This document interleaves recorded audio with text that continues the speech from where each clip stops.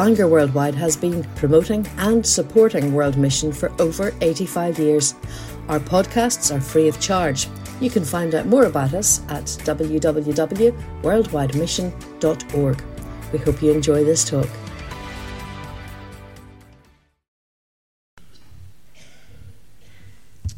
Well, good evening, beloved. See, those were the Baptists right there, yeah? Claire, anytime you need an amen, you need a room full of Baptists, all right? Well, it's good to be with you all in this, the closing evening of the Bangor Worldwide Missionary Convention.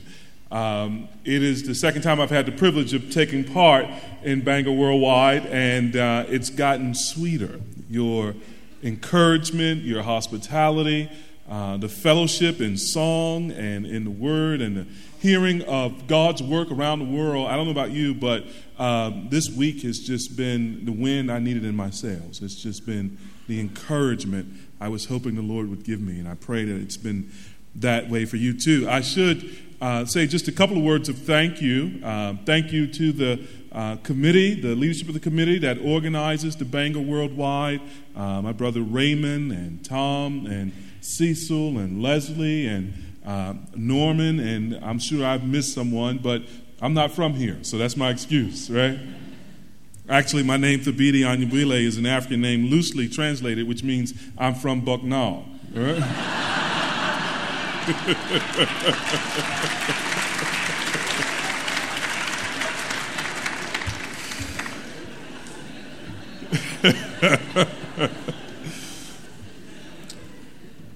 And a hearty thank you to Chris, who has been my host and provided such wonderful accommodation. It's been a blessing to be there.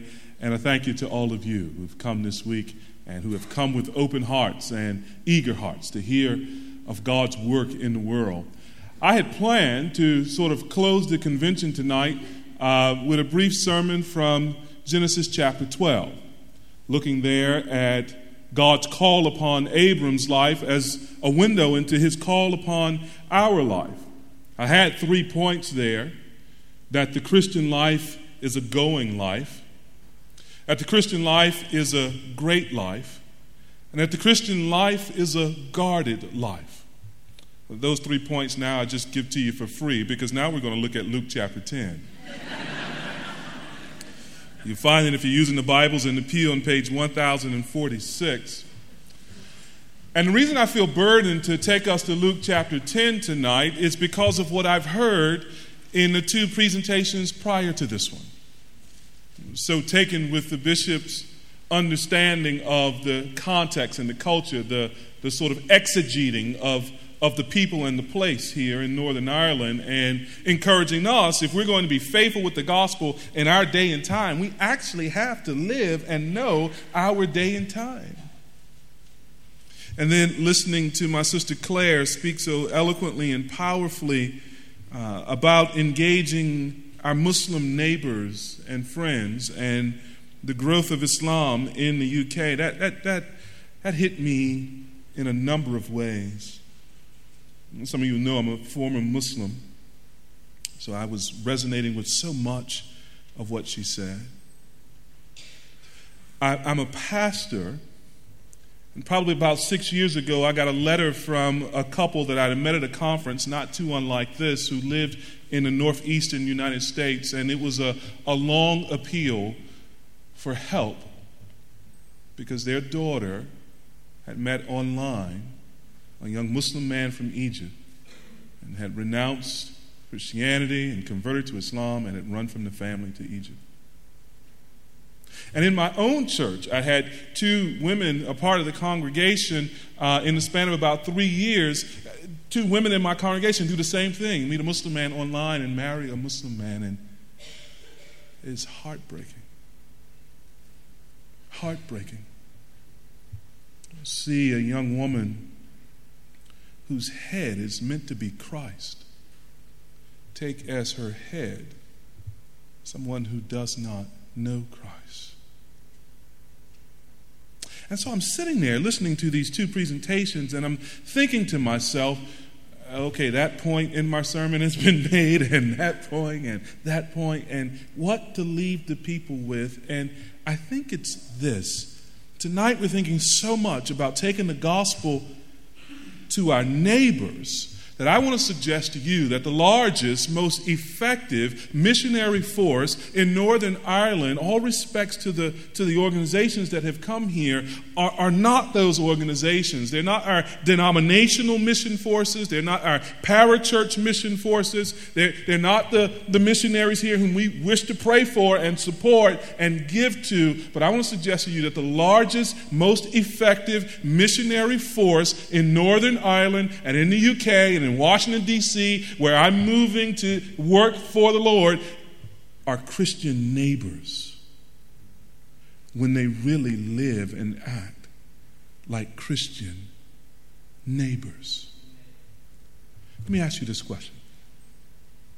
What if God has seemingly shrunk the world to the extent that peoples from all over the world are regularly rubbing shoulders and working together and living next door to each other? What if God has brought the nations to your doorstep so that he might make missions easier for you? What if he's seen us in our lack of missionary zeal and our evangelistic apathy, and he has said they won't go, so I'll send the nations to them? Our text, Luke chapter 10, beginning in verse 26, is a well-known passage of Scripture. It's the parable of the Good Samaritan. And what I want us to do is sort of look into this text for a window onto what the gospel is and what the gospel does and how it is, secondly, that being faithful Christian neighbors makes us the most effective Christian missionary force. Read with me God's word here. Follow along, beginning in verse 25. And behold, a lawyer stood up to put him to the test, saying, Teacher, what shall I do to inherit eternal life? He said to him, What is written in the law? How do you read it?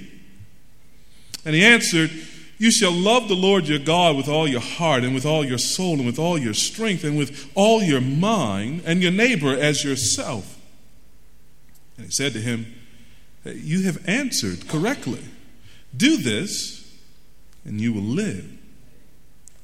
But he, desiring to justify himself, said to Jesus, And who is my neighbor? Jesus replied, A man was going down from Jerusalem to Jericho, and he fell among robbers who stripped him and beat him and departed, leaving him half dead. Now by chance a priest was going down that road, and when he saw him, he passed by on the other side. So likewise a Levite, when he came to the place and saw him, passed by on the other side. But a Samaritan, as he journeyed, came to where he was, and when he saw him, he had compassion.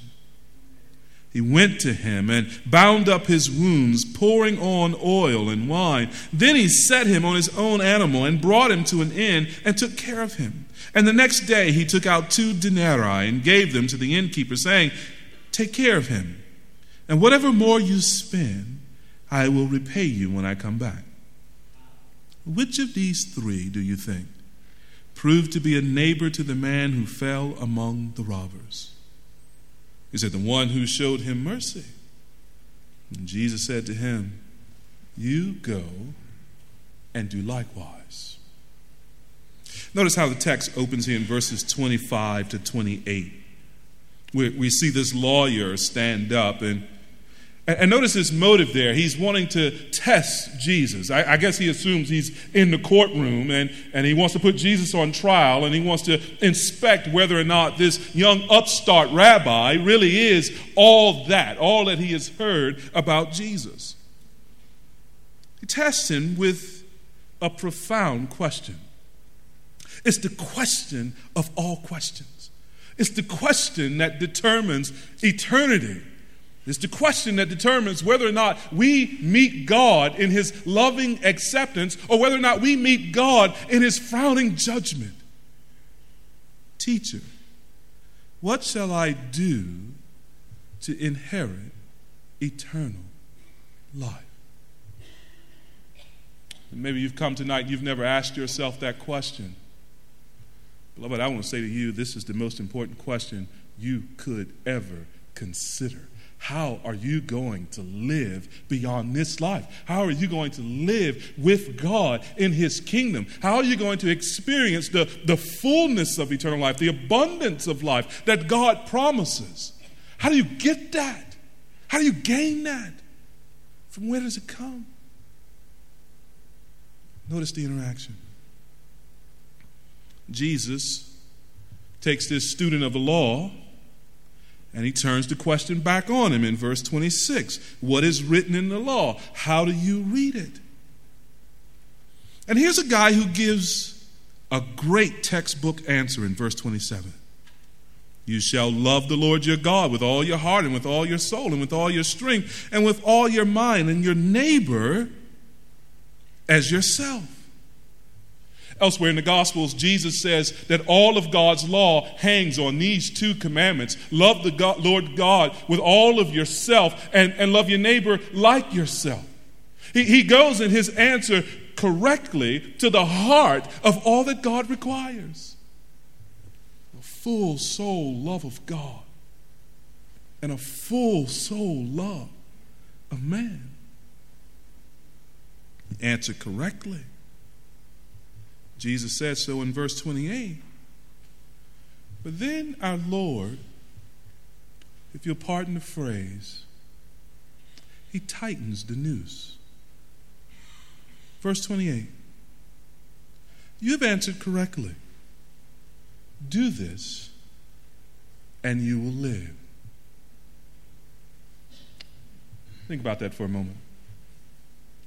That the kingdom of God and life in that kingdom may be had if a person can love God with all their heart, mind, and strength, and love their neighbor like themselves. Or to put it another way, you may earn your way into the kingdom of God if you can love God and love neighbor perfectly. Now, the important question is, how many of us have? How many of us could? Oh, we can't. We're fallen creatures. We're sinful creatures. We have not loved God perfectly. We cannot love God perfectly because we're born with this corrupted nature. We're bent away from God. In fact, we love things other than God. We love them as sinners more than God. And we have not loved our neighbors perfectly. We have seen them in their need and we have not come to their aid. We have sometimes spoken ill of our neighbor because he's left some grass trippings in our yard, or his dog makes too much noise at night, or some other such thing. No, this is the tightening of the noose, because this is the enforcement of the law. And by God's law, we are all condemned. I want to suggest to you that even though this lawyer gave a textbook answer, and his answer was correct, he knows that he's guilty even as he gives the answer. Why would we say that? Look there in verse 29. He, desiring to justify himself. Notice what's happened. He came testing Jesus. Now he finds himself being tested. He came trying to put Christ in the dock, but now he finds he needs some reason. He needs some justification. He needs some way of declaring his own righteousness, because his own question now has been a snare. He wants to justify himself. That's a crucial mistake. That's a crucial mistake. For none of us will be justified before God by how we live. None of us will earn a righteous standing before God.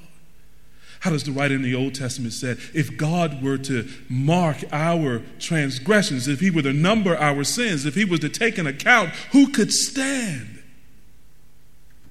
None of us. And so we seek not to justify ourselves, but to find some justification, some righteousness from outside of ourselves. My good friend, Dr. Al Mohler, is the president of the Southern Baptist Theological Seminary. He said something a few years back that's always sort of stuck with me, and I like to use it sometimes. He says, most of us, this goes to studying the culture, doesn't it? Most of us think that our problem is out there and our solution is in here. But the gospel comes to us and says, no, our problem is in here and the solution is out there. That our problem is our sin, and none of us are justified before God by our works, but the solution to our sin problem and the solution to our need for righteousness hung on Calvary and was buried 3 days and rose again, Romans 4:25, for our justification. The problem is inborn. It's our corruption. The solution is alien. It's the righteousness of Christ which becomes ours when we repent of our sin and place our faith in the Lord Jesus Christ as the one who was the Lamb of God sacrificed for our sin, and the one who was the perfect righteousness of God, who obeyed God in our place. Then we may be justified with God, declared righteous, forgiven, pardoned, treated as if we were Jesus Christ. Oh, beloved, if you've come asking yourself tonight, how can I have this eternal life? Please, do not try to justify yourself. Do not try to build your case before God as if it's going to be influential. You will lose that case, for your sins, my sins, are too plentiful in His sight. But if you cast your eyes away from yourself and cast your hopes upon Jesus Christ, claiming the gospel promise that He will be your righteousness, and claiming the gospel promise that His sacrifice has paid your debt of sin, well, then you will be justified before God, and justified in a moment, and justified eternally before God. And this life will be yours if you repent and believe. Now, I want to quickly look at the parable that Jesus tells here. Because the man wanted to be righteous in his own sight. He wanted to justify himself. And so he asked this question, well, who then is my neighbor? And obviously the direction of the question isn't expansive, it's contracting. He's not thinking everybody should be my neighbor. He's thinking, what small number of family and friends inside of my AT&T phone circle do I call my neighbors? I don't know who the phone carrier is here. Forgot where I was. I'm sorry.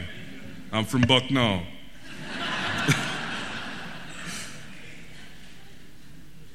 But you see, he's looking for some small group on which he could build his hopes. And Jesus tells this parable, which we have read.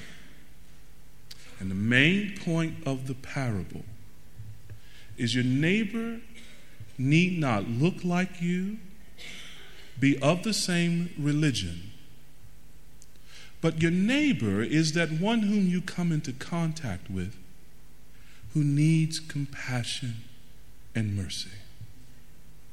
That's what's happening here with this Samaritan. Notice that Jesus chooses a Samaritan who was the sort of ethnic and religious other, the outcast in the eyes of religious Israel. When we're told about the priest and the scribe who traveled that dangerous road from Jerusalem to Jericho, the listeners would have thought surely the priest and the scribe would be the heroes of the story, but not the way Jesus tells it. They cross over on the other side, having seen the man beaten and left for dead, but thinking of themselves. And along came a Samaritan who sees the man and allows himself to feel for the man. If we're going to be Christian neighbors and we're going to be the greatest missionary force at home where we live, we're going to have to learn to feel for people. And not just people who have some earthly need. We're going to have to learn to feel for people who are lost in their sins and trapped in the darkness that Claire talked about. What oppression must it be? And I'm speaking from experience. To have been locked into the strictures of Islam, to be locked in its false claims, to be locked in idolatry. That's darkness that requires mercy. And what mercy must be needed when we contemplate that millions upon millions of people made in the image of God, made for fellowship with God, are on their way to a Christless eternity. They're going to meet God in his wrath and in his holy judgment. He's going to cast a just sentence, and they're going to be cast out of his grace and love and favor and fellowship forever.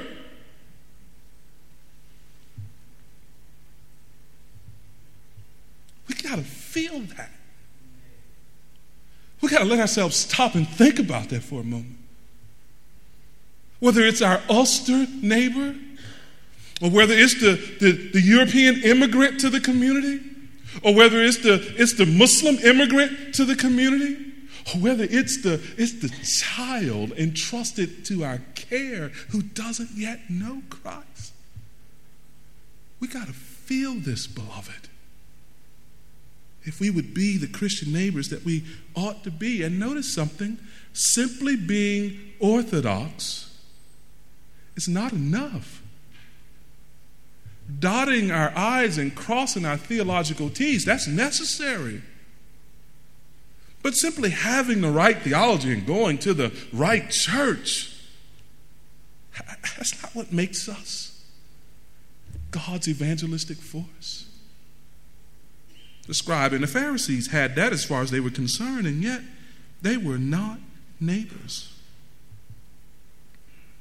Neighbor is someone who sees your need and responds with compassion, who enters into your suffering and brings the relief of Christ.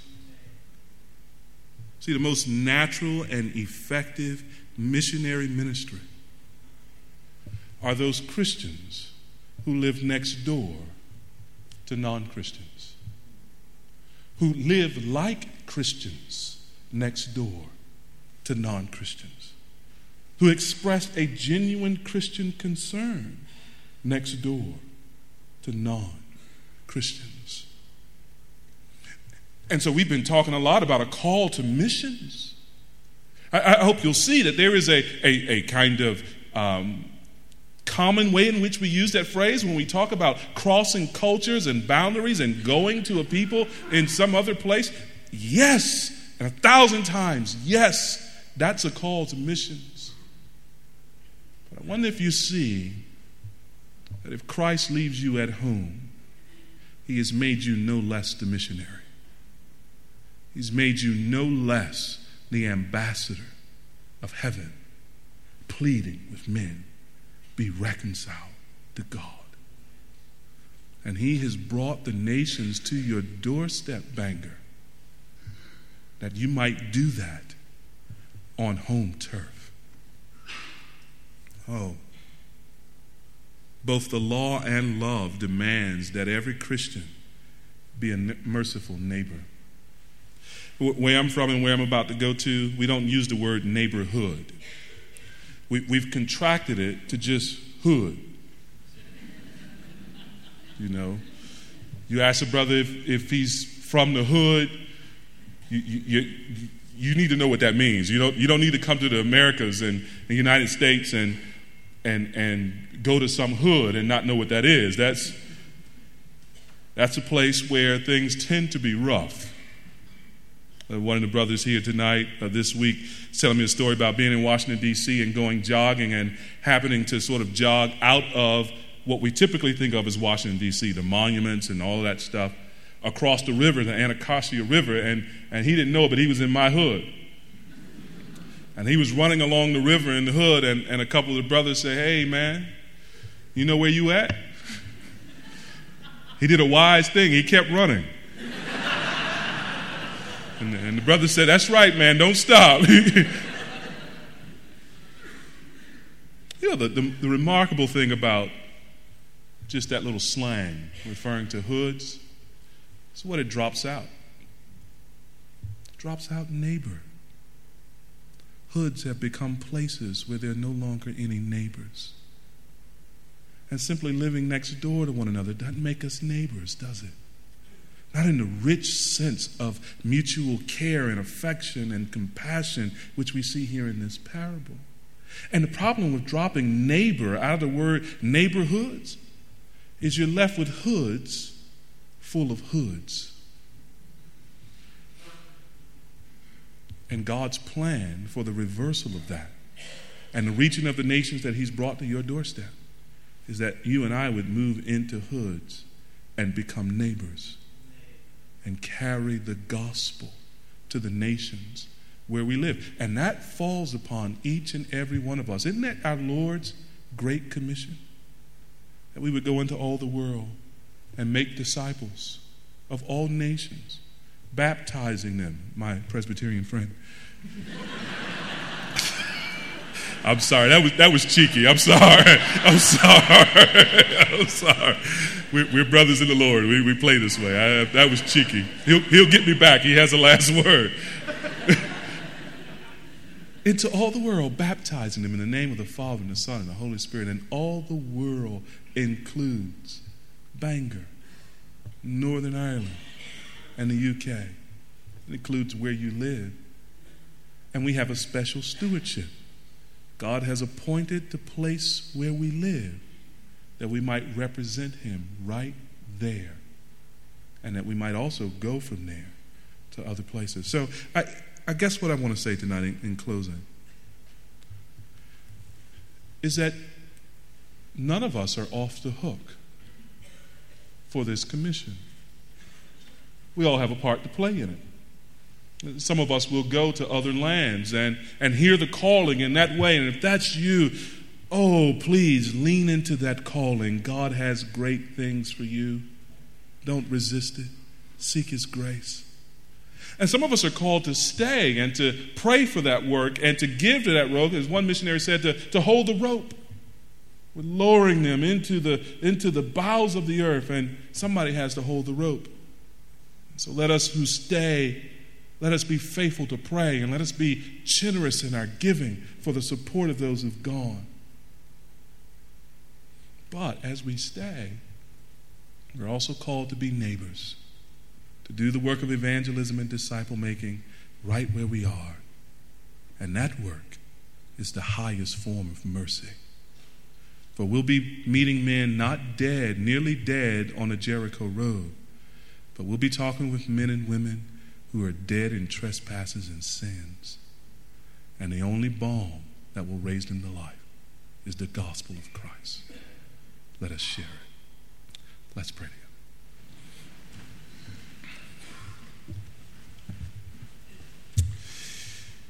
Oh, precious God, as we come to the conclusion of this meeting, we look forward, Lord, to yet a future meeting. A meeting when we shall surround your throne in glory, casting down crowns, exalting your name, crying with the angels, holy, holy, holy is the Lord God Almighty. And we read in your word that there would be people in that assembly from every tribe and every language and every nation on the earth.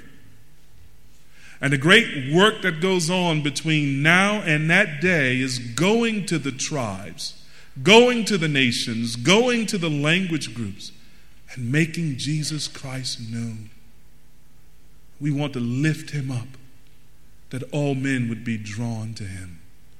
We want to declare his glory, declare his praises, declare his ransom from sin, that debtors and trespassers might be freed. We want to declare his resurrection so the dead may be raised to life in him. Fill us with your Spirit. Fill your church with your power. Come upon us in fresh waves of zeal and mercy. Enliven us, quicken us, give us compassion, give us love. Stir us with the plight of those around us and motivate us with the certain knowledge that if we know the gospel, we know everything we need to know to see even the most radical Muslims saved. The most hardened atheists born again. The most commonplace neighbor rescued to eternal life. Give us confidence in the gospel, for it is your power unto salvation for everyone who believes. Oh Lord, fill our hearts and our mouths with that power and reign again, we pray, in all the nations of the earth. In Jesus' name, amen.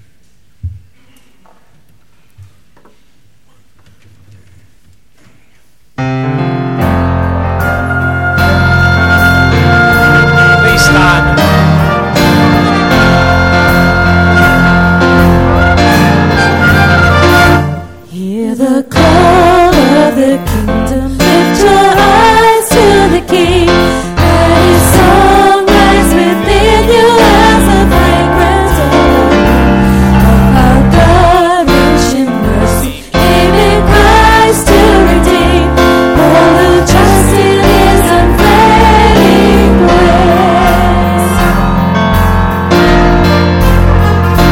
Hear the call of the kingdom to be children of light, with the mercy of heaven and humility of Christ, walking justly before him, loving all that is right, that the light of Christ may shine through us. King of heaven, we will answer the call, we will follow, bringing hope to the world, filled with passion, filled with power to proclaim salvation in Jesus' name.